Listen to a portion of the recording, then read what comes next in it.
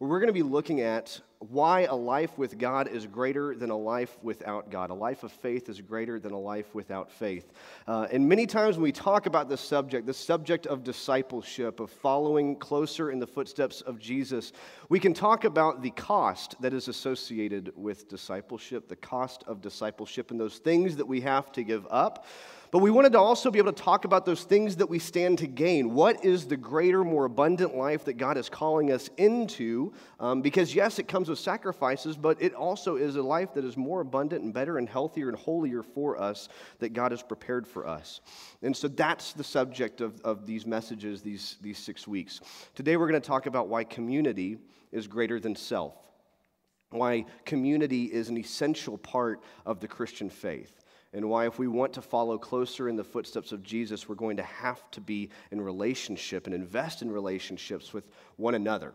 The scripture we're going to read today is one that you have likely heard before, I'm going to guess, but maybe not in a Sunday morning church service setting. I'm going to guess that most of us are familiar with this scripture because we have been to a Christian wedding at some point, and we have heard these words from the book of Ecclesiastes that talk about a 2-strand cord and a 3-strand cord and how 2 are better than 1. These will be familiar words, and we normally hear them in the context of weddings. Yesterday, I got to officiate a wedding. I'll say more about that a little bit later. And so in preparation for this week, we thought it'd be interesting to take this scripture that is normally a wedding scripture and to have it reveal truth to us on a Sunday morning, because it really is broader than just weddings. The scripture was not written because some old Jewish theologian thousands of years ago thought, man, this will be great for weddings in America someday. You know, that's what I'm going to write this about. It's a much broader text. It has to do with relationships and community in general, because community was a very important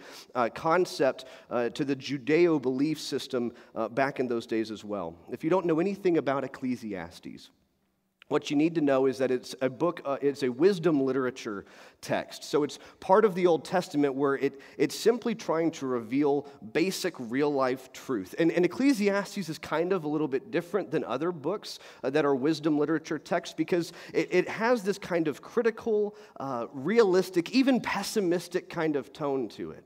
And maybe that's why I love it so much. It is a book for cynics, but it's a redemptive book for cynics. And what's fascinating is that Ecclesiastes, it talks about the meaninglessness of so many of the things that we do in life. The meaninglessness of all this work, this toil. It talks about all these things we do that ultimately, if we don't keep certain things in mind, will be meaningless and pointless and will leave us feeling empty. And that's what the author is going to be addressing here, how being in community is something that gives meaning to life, and without it, we could feel rather meaningless. And so with all of that in mind, we're going to go to God in prayer and ask that God be a part of this moment, because we believe that Scripture is a living text, and that when we invite the Holy Spirit to be a part of this, it becomes something more than a book report, right? So let's go to God in prayer, and then we're going to read Ecclesiastes chapter 4, verses 7 through 12 in the Common English Bible translation. Let's pray.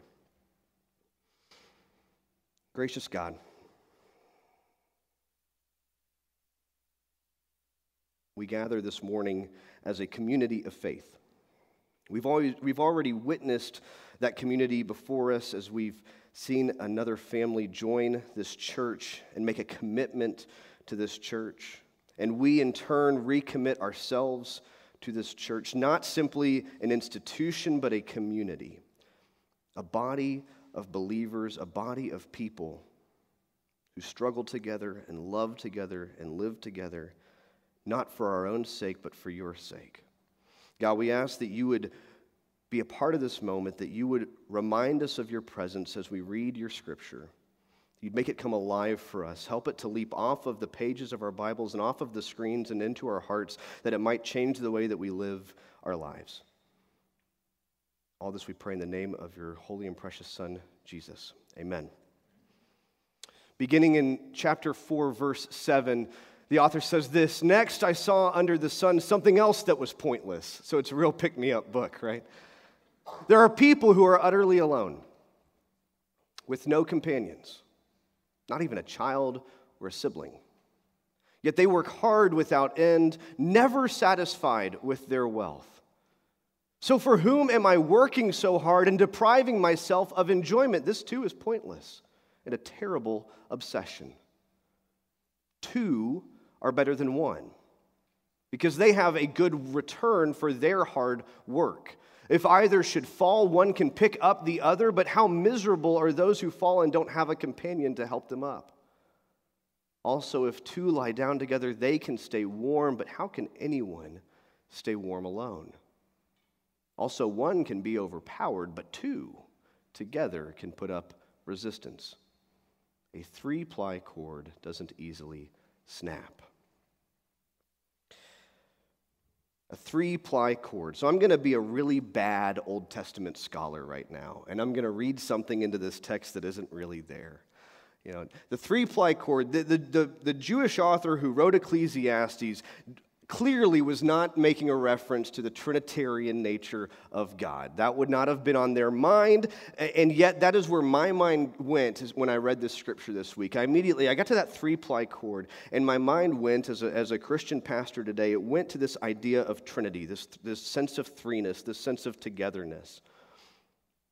And the first thing I want to talk about today is this. If we want to know a relational God, we have to invest in relationships. The reason my brain went there is I started thinking about this 3-ply cord, and I started thinking about the 3-ply nature of God. And my brain actually went all the way over to the other end of the Bible, to the cross. And one of my favorite parts when I went to seminary was learning about heresies. Heresies are fun. Heresies are super fun. Those are the ditches that theologians fall into throughout the history of the Christian church, and really it's the sort of the winner gets to write the story. Well, if you're the loser, you get branded a heretic. And there was a theologian who believed fervently. His name was Arius, and he believed fervently that Jesus on the cross was not really God. Because he was concerned that if God was actually a part of Jesus on the cross, if Jesus was more than just a man, then that meant that God died, and God can't die. God's too good. God's too perfect. God's too holy. God's too mighty. If God dies, that's a problem. And so Arius, back in like the year 300, he starts writing and preaching about how, no, I think Jesus was really just a man. I had a professor in Perkins who described it this way. It was like he was saying Jesus was kind of pairs figure skating, right? And there's Jesus and God, and then right at the moment of the cross, the one pair throws the other one, right? And Jesus ends up on the cross all alone. And God's down there protected, And the problem with that, and the reason why we don't profess this as a doctrine of the Christian church today, the reason why Arius was labeled a heretic, is because the church, through much debate and through much guidance and through much prayer and seeking, came down on the decision that God doesn't need protecting. And in fact, that God was so committed to that relationship of God's self and Jesus, that divine human connection, so intertwined you can't distinguish between them, that God was so committed to that relationship that God could not have possibly removed God's self at the moment of the cross, that God would have willingly died on the cross for the sake of that relationship. If we believe that God is Trinity, if we believe that God is 3 in 1, so intertwined that we cannot distinguish, that we can't pull them apart. We don't worship 3 different gods. We worship one God. They are so closely connected, Father, Son, and Holy Spirit. If we really believe that God is that committed to relationship, that God would even die on a cross, then wouldn't it stand to reason that we would find that God, that we would discover that God most clearly through relationships ourselves? Wouldn't it stand to reason that if God is that committed to relationships, that maybe we, as those seeking after God, we should be seeking out relationships just as passionately as God does, willing to commit ourselves just as realistically as God does? That's the first place my mind goes when I read this scripture. The second place my mind went is I'm reading this first part, the pointlessness. The author says, "Next I saw under the sun something else that was pointless. There are people who are utterly alone with no companions, not even a child or a sibling." Now the author's using family relations because that made the most sense in their day. I would expand this today to be they had no friends, they had no sense of community, yet they work hard without end, never satisfied with their wealth. Do you know someone like this? Have you been someone like this? So for whom am I working so hard and depriving myself of enjoyment? This too is pointless and a terrible obsession. The second thing that hit me like a ton of bricks this past week as I was reading the scripture is this: we can find happiness alone, but we will find purpose in community. Now, when I was growing up, I remember people saying, money doesn't buy happiness. And I would be like, you've never been poor, right? Absolutely money can buy happiness. Absolutely individual pursuits can buy happiness. There's a lot of things that cost money that make me really happy. How about you? Right? Now, when I say happy, I mean like a really thin surface level. I'm not talking about like deep spiritual joy. I'm talking about happiness, right? Like UNT beating the Tar out of Arkansas yesterday made me very happy, right? Now, I don't know if that's a spiritual joy that will sustain me the rest of my life, but that made me happy, right? And they paid UNT $1 million to get beat. So, money can buy happiness, right? We can find happiness alone. I love alone time. I love solitary endeavors. I love hobbies that I do by myself. I love having time to myself to think, to process, to watch a TV show, to do whatever I want to do, because there's a lot of happiness that I can find on my own. I don't think that solitary pursuits are inherently bad, but I'm also a Methodist. I'm a Wesleyan, which means that I follow and pay close attention to the teachings of a man named John Wesley, who lived a few hundred years ago and who was an Anglican priest that started this movement in the Anglican Church that became Methodism. And John Wesley was all about solitary pursuits. I mean, he was very committed to that, and obviously he believed that you could find happiness and even joy in solitary pursuits. That's why we're called Methodists, because he would wake up crazy early and live this very methodical life, where he'd wake up at like 4 a.m. and do an hour of Bible study and then do an hour of prayer. And it was very this organized, individual, solitary pursuits. We'd call that personal holiness that he was seeking. And that's why he was called a Methodist. It was kind of an insult at first at college for him, but then he adopted it and became our name. So there you go. Show the haters, right? And Wesley also, though, believed very passionately. He had this saying that was very pithy, and it's stood the test of time, that there is no holiness, Wesley believed, but social holiness. Now, what he means by that, there's no holiness but social holiness. What he means by that is that personal pursuits, personal spiritual pursuits are good, and they're worthy, and they're holy, and they're great. You should absolutely read Scripture. You should absolutely spend your time in devotion. You should absolutely spend time in personal prayer. But if those things don't propel you or even compel you out into the world around you, into the lives around you, into the people around you, if that doesn't propel you into acts of service and love, real, tangible acts of love in the world around you, then is that really holy? Is it a life worth living if you spend all your days stuck in a dark closet reading Scripture and praying to God? Wesley would say no. There is no holiness but social holiness. It doesn't mean that we don't value those personal things. It doesn't mean that we don't commit ourselves to acts of solitude and acts of personal holiness, but it means that those things have to turn into something real and outside of ourselves, that they have to turn into acts of service and acts of love and acts of kindness and acts of justice in the world around us, or we may not have the holiness that we think that we do. And our purpose that we find in life, I think, is inherently tied to the people in the world around us. Think about the solitary pursuits that you enjoy. If they're your life's purpose, then they're meant to be shared, right? If you're an artist, that's a very solitary pursuit. You sit and you paint. But if it's your life's purpose, you want people to enjoy it. You want it to hang in galleries. You want people to hang your pieces in their homes. You want people to enjoy it. If you're a musician, you can sit in your room and you can play music by yourself. I mean, you pick a hobby. I don't care what it is. But if it's your life's purpose, if it's the purpose that you want your life to be about, then it ought to compel you and propel you out into the world. It ought to be connected somehow to the lives and the world around you. Our Scripture says that when we live a life devoid of community, when we live a life devoid of connection, when we live a life that doesn't extend beyond ourselves, when all it's about is us, when all it's about is ourselves, ultimately it's meaningless. I mean, who cares if you have the biggest farm? He's talking about this hard work. He talks other words. Ecclesiastes talks about the agrarian life a lot. Who cares if you got the biggest farm with the most cattle and the fattest goats? If you don't have any friends or you don't have any family, you don't have anything outside of you, you don't have any sense of community, you don't have anything beyond you, what are the ripple effects of your life? That's where we find our life's meaning.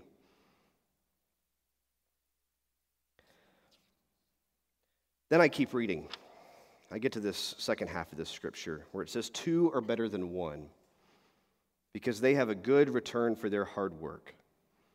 If either should fall, one can pick up the other, but how miserable are those who fall and don't have a companion to help them up. Also, if 2 lie down together, they can stay warm. But how can anyone stay warm alone? Also, one can be overpowered, but 2 together can put up resistance. This week, those scriptures, those words just kept circulating in me. And maybe because for once I wasn't reading them and trying to think of how to write a wedding sermon. They kept circulating me because, quite honestly, this was a difficult week in the midst of many difficult weeks, but this was a especially difficult week for us as a nation and even locally as a community. And what I heard the scripture saying to me this week was we find out who our community is when times get tough. 2 are better than 1. When one falls down, the other one's there to pick them up. 2 can stay warm. How can 1 stay warm together? 1 can be defeated, but 2 can put up a resistance. When times get tough, we find out who our community is. And community, we need to acknowledge that this was a difficult week. This was a heavy week emotionally. In 1 week, we remembered and honored the anniversary of 9/11. We have wrestled with and continue to wrestle with the murder of Botham Jean. We learned that an officer in the Fort Worth Police Department was shot in the line of duty and killed. And Hurricane Florence is making a wreck out of North and South Carolina and will continue to do so for days, and then the recovery will last for years. This has been an emotionally heavy week. This is a week that has tested us in more ways than one. And when you find yourself tested, when you find your community tested, you find out who your community really is. So I always find this time of year poignant when 9/11 rolls around and we see people remembering. I actually really appreciate seeing people's personal stories of where they were, how they processed. I think this is an important part of our nation, sort of processing this event together, even 17 years later, still processing these wounds and continuing this grieving process. You know, grief never really ends. And I find the personal stories powerful, and I really love hearing stories of how communities came together in the days and weeks and months that followed. I think it displayed in many ways our country at our absolute best. Do you believe that? Now, my personal story from that day is a little bit different, and it goes to this point about being tested. So, not to age myself, and, you know, it is what it is. I was in the 8th grade on September 11th, 2001. And so I was in homeroom, and I, like many of my classmates, watched the second plane hit the second tower. And that was traumatic, and a lot of us grew up very quickly in that moment. And then, but that's not what I remember most about that day. What I remember most happened in the 3rd period in algebra class. And I have no idea what the teacher was teaching that day. To be honest, I have no idea what she was teaching most days. And because the junior high I went to was in close proximity to DFW Airport, there was a lot of concern. If you remember on that day, there was a lot of anxiety about, is there going to be another attack? And DFW Airport was actually very high on the list of potential targets, the authorities thought. And so our junior high, I mean, the rules did not apply that day. Teachers let kids have cell phones if they had cell phones. I didn't, but a lot of my friends did. And, you know, kids were getting calls because we had family and friends who lived and worked in New York, maybe worked in the Twin Towers, lived or worked in D.C. I had a friend whose uncle worked in the Pentagon. And so, kids were getting calls from their families, either wanting to take them out of school or keeping them updated on how their family was doing, if everyone was safe and okay. And so every time someone got a call, they'd take it out in the hallway, and we'd all kind of hold our breath. In 3rd period algebra, one of my friends, she got a call, and she went out in the hallway, and, we're all holding our breath. She's out there for like a minute and a half, which feels like an eternity on a day like that. And she comes back in, and her eyes are red and puffy, and there are just tears coming down her face. And I mean, you could have just heard all of our hearts just sink. And we're all assuming the worst, that someone she knows was killed in the attack. We said, is everything okay? Is your family okay? And she said, yeah, no, it's not that. She said, I just got off the phone with my dad. And what you need to know is that her dad is Palestinian. He's a Muslim American. And her mom is a Caucasian American. And she said, I just got off the phone with my dad. And he said that the terrorists were Muslim. And that means that everybody's going to hate us now. I grew up in a pretty diverse part of DFW, even for the time. And I'd grown up, in the land of the 90s, where like every children's program had to have every single diversity checked off the list, right? You had to have the redhead with glasses. There was always a redhead with glasses in every 90s show. So, I grew up in this era of seeing everybody as equals, and not once in my life do I remember having to confront the fact that people were seen differently than one another until that moment. Because I looked in the eyes of my friend, whose name was different than mine, whose hair was curlier than mine, whose skin was darker than mine.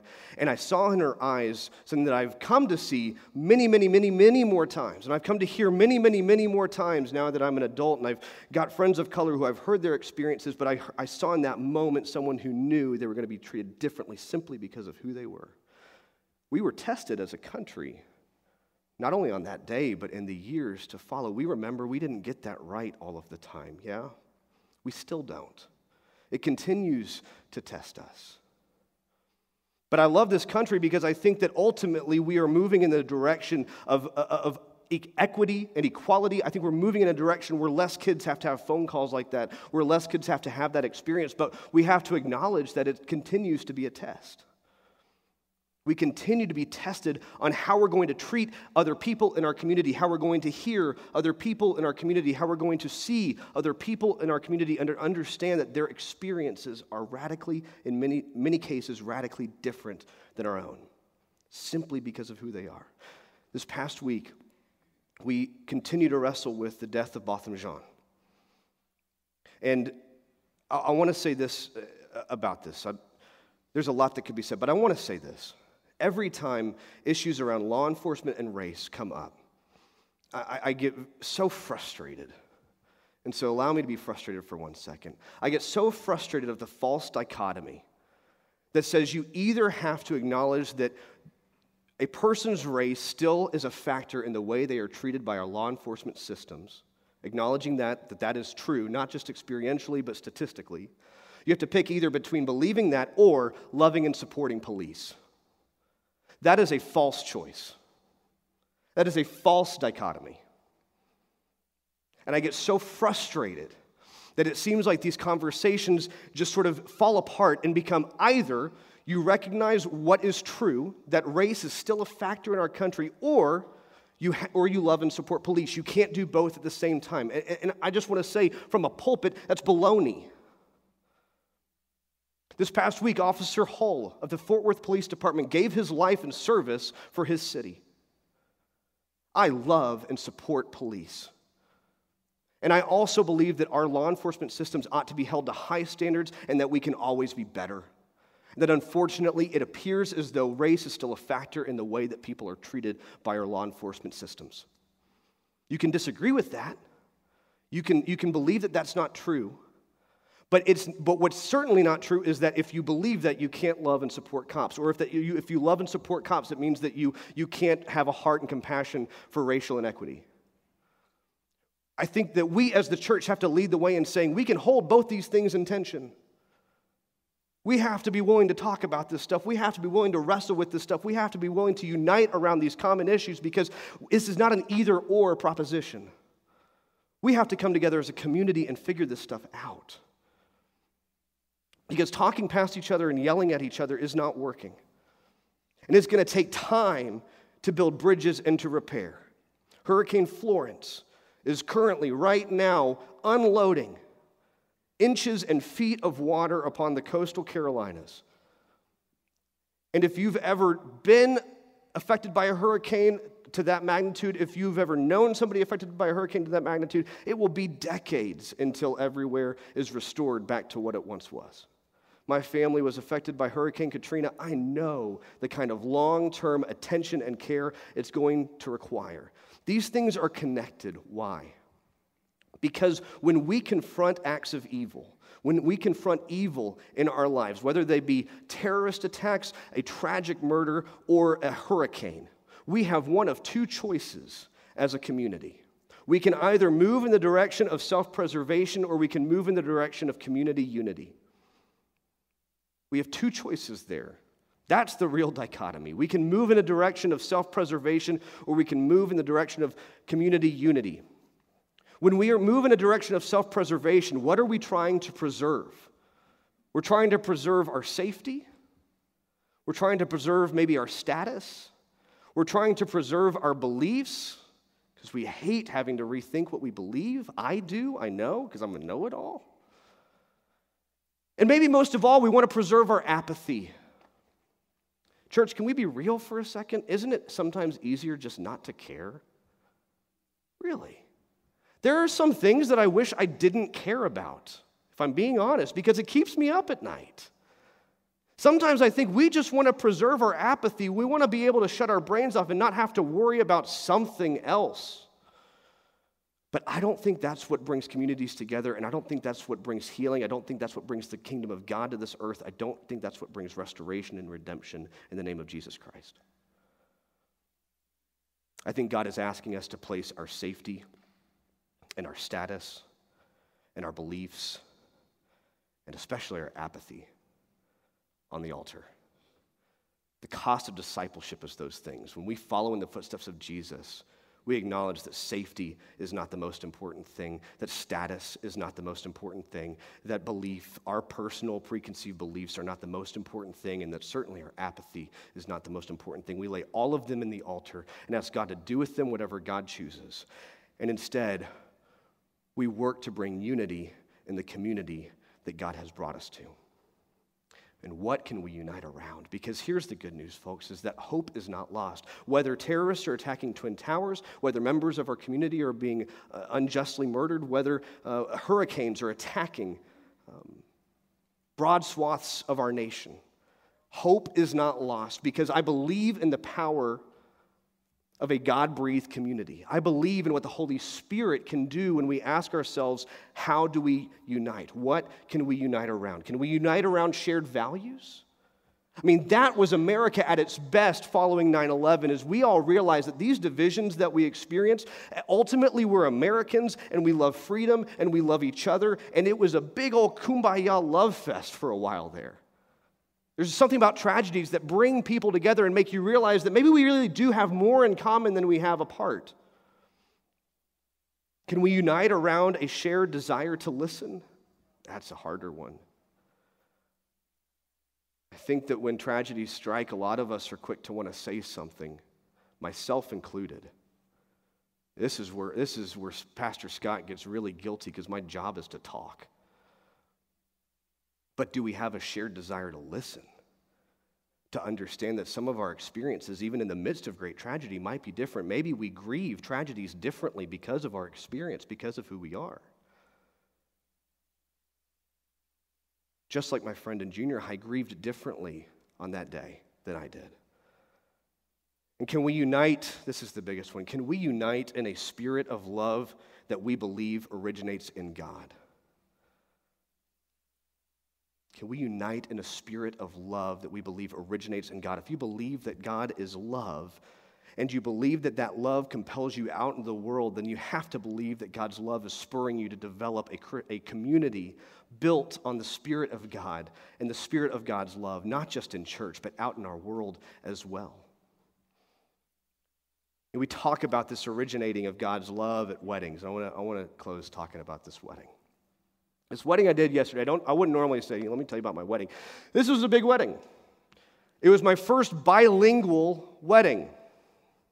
If you know me, you know that I'm not bilingual. That's what made it interesting, right? I had a couple who came to me, and his family is, from America, and her family's from Peru.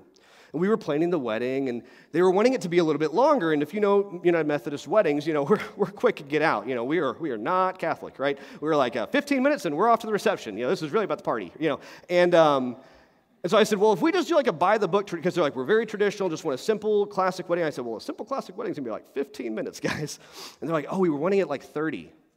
And so I said, well, I said to the bride, I don't mean to be rude, but you said your family's from Peru. Do they all speak English and understand English? And she said, no, actually, most of them just speak and understand Spanish. I said, well, that would really stink. If I flew halfway around the world to go see a wedding and didn't know a lick of what was being said, I'd be a little bit bored and maybe a little bit ticked, too. Like, this is all great for y'all. That half the room's crying. I have no idea what's happening right now. And so I said, well, tell you what, I've got a colleague of mine, Amy Spar at La Fundación de Cristo. I said, let me see if she's got a Spanish script for the wedding, the same order of worship that we use. And they said, really? We could do that? I was like, yeah. And that's why I know the Holy Spirit is real, because that was a really silly thing for me to agree to do. I think God was just like, go and do this. No holiness, but social holiness. Okay, great. And so I get the script from Amy. Thank you, Amy Spar at La Fundación de Cristo. Thank you so much. And I type it all up. And yesterday we had a bilingual wedding. And it went okay. I pronounced most of the words really, really well. I did say, instead of, in one of the prayers, we refer to God as the way, the truth, and the life, and the word for way is camino, right? Like a street. And I said comino, which, if you know Spanish, means cumin. So God is the cumin, the truth, and the life. That was cool. But here's the crazy thing. So the father of the groom, he told me he was Ukrainian. And he was telling me about his wedding and how, when he was getting married, they had these golden crowns that they had to wear. It was this very high church, Eastern Orthodox Ukrainian ceremony, and gold was everywhere, and robes were everywhere. And here we are in this stripped-down, simple Methodist wedding. And the bride's family is all very Catholic, and so they're probably wondering, what is this goofy little Texan boy doing marrying our daughter off? And at the end of the wedding, this young boy comes up, couldn't have been older than 8 or 9. And he said, hi, I'm Lucas. I said, hi, Lucas. He said, I want to say thank you for doing that wedding in Spanish. I like that you did that. I said, oh, I'm feeling like so good. I'm like, oh, you're so welcome, Lucas. I'm like, I'm the best pastor. He goes, you need to work on your Spanish.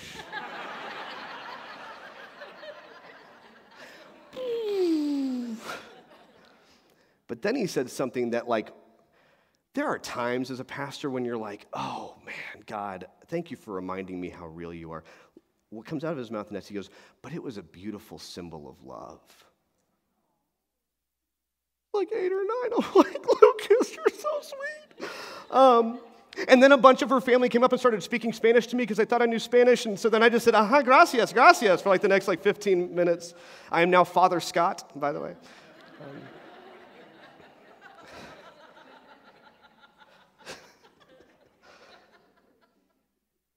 You need to work on your Spanish, but it was a beautiful symbol of love. And I just wanted to say, Lucas, you have no idea how right you are. Here's a family who, the groom's dad got married with a gold crown on his head, and the bride's family came in from Peru, and here they are being led in bad Spanish by a Tejano. And it was messy, and it was clunky, and we mixed up our words, and it wasn't perfect, and I said that God is cumin. But it was beautiful, and it built community, and we walked out of those doors, and everyone's hugging each other, and everyone's loving each other, and I couldn't get over how much fun we had because we were willing to speak in a way that others could hear us, and we were willing to listen to something that we weren't used to hearing. I think those are really two important. Those are two really important ingredients if we're going to build Christian, holy, God Spirit-driven community. And so this week, I want you to go into your homes, into your streets, into your places of work, into wherever your lives take you, and to know that your purpose in life will be found in relationship, and that it can get messy, especially when we try to speak to people who have radically different experiences than us, especially when our Spanish needs some work. And it can be hard to listen to others, especially when we don't really understand what's being said. But if we try, it could be a beautiful symbol of love. Let us pray. Gracious God, we give you thanks for this day. We give you thanks for a place where we can come and offer up whoever we are today to you. Maybe we've had the best week of our lives, or maybe this has been one of the worst. Maybe we feel so loved and supported right now, or maybe we feel absolutely alone. And God, if there is anyone here in this room that feels so absolutely alone, and the words of Ecclesiastes, that word of meaningless, rings true for them, God, I ask that you would remind them of your presence first, and then, God, I'd ask that you would allow them to be loved and supported by this community. Have them say something. Have them reach out. Help us to see those we know are walking alone. Help us to have a sensitivity for those who feel isolated. God, help us to reach out to that friend we haven't heard from in far too long. Help us to say something to that coworker who's gotten really quiet recently. God, remind us that we can find happiness alone, but God, we will find purpose through relationship because your purpose was relationship. Relationship in yourself and relationship with us. God, allow us to go into our world and to be agents of healing and of love and of community. All of this we pray in your Son's holy and precious and resurrected name. Amen.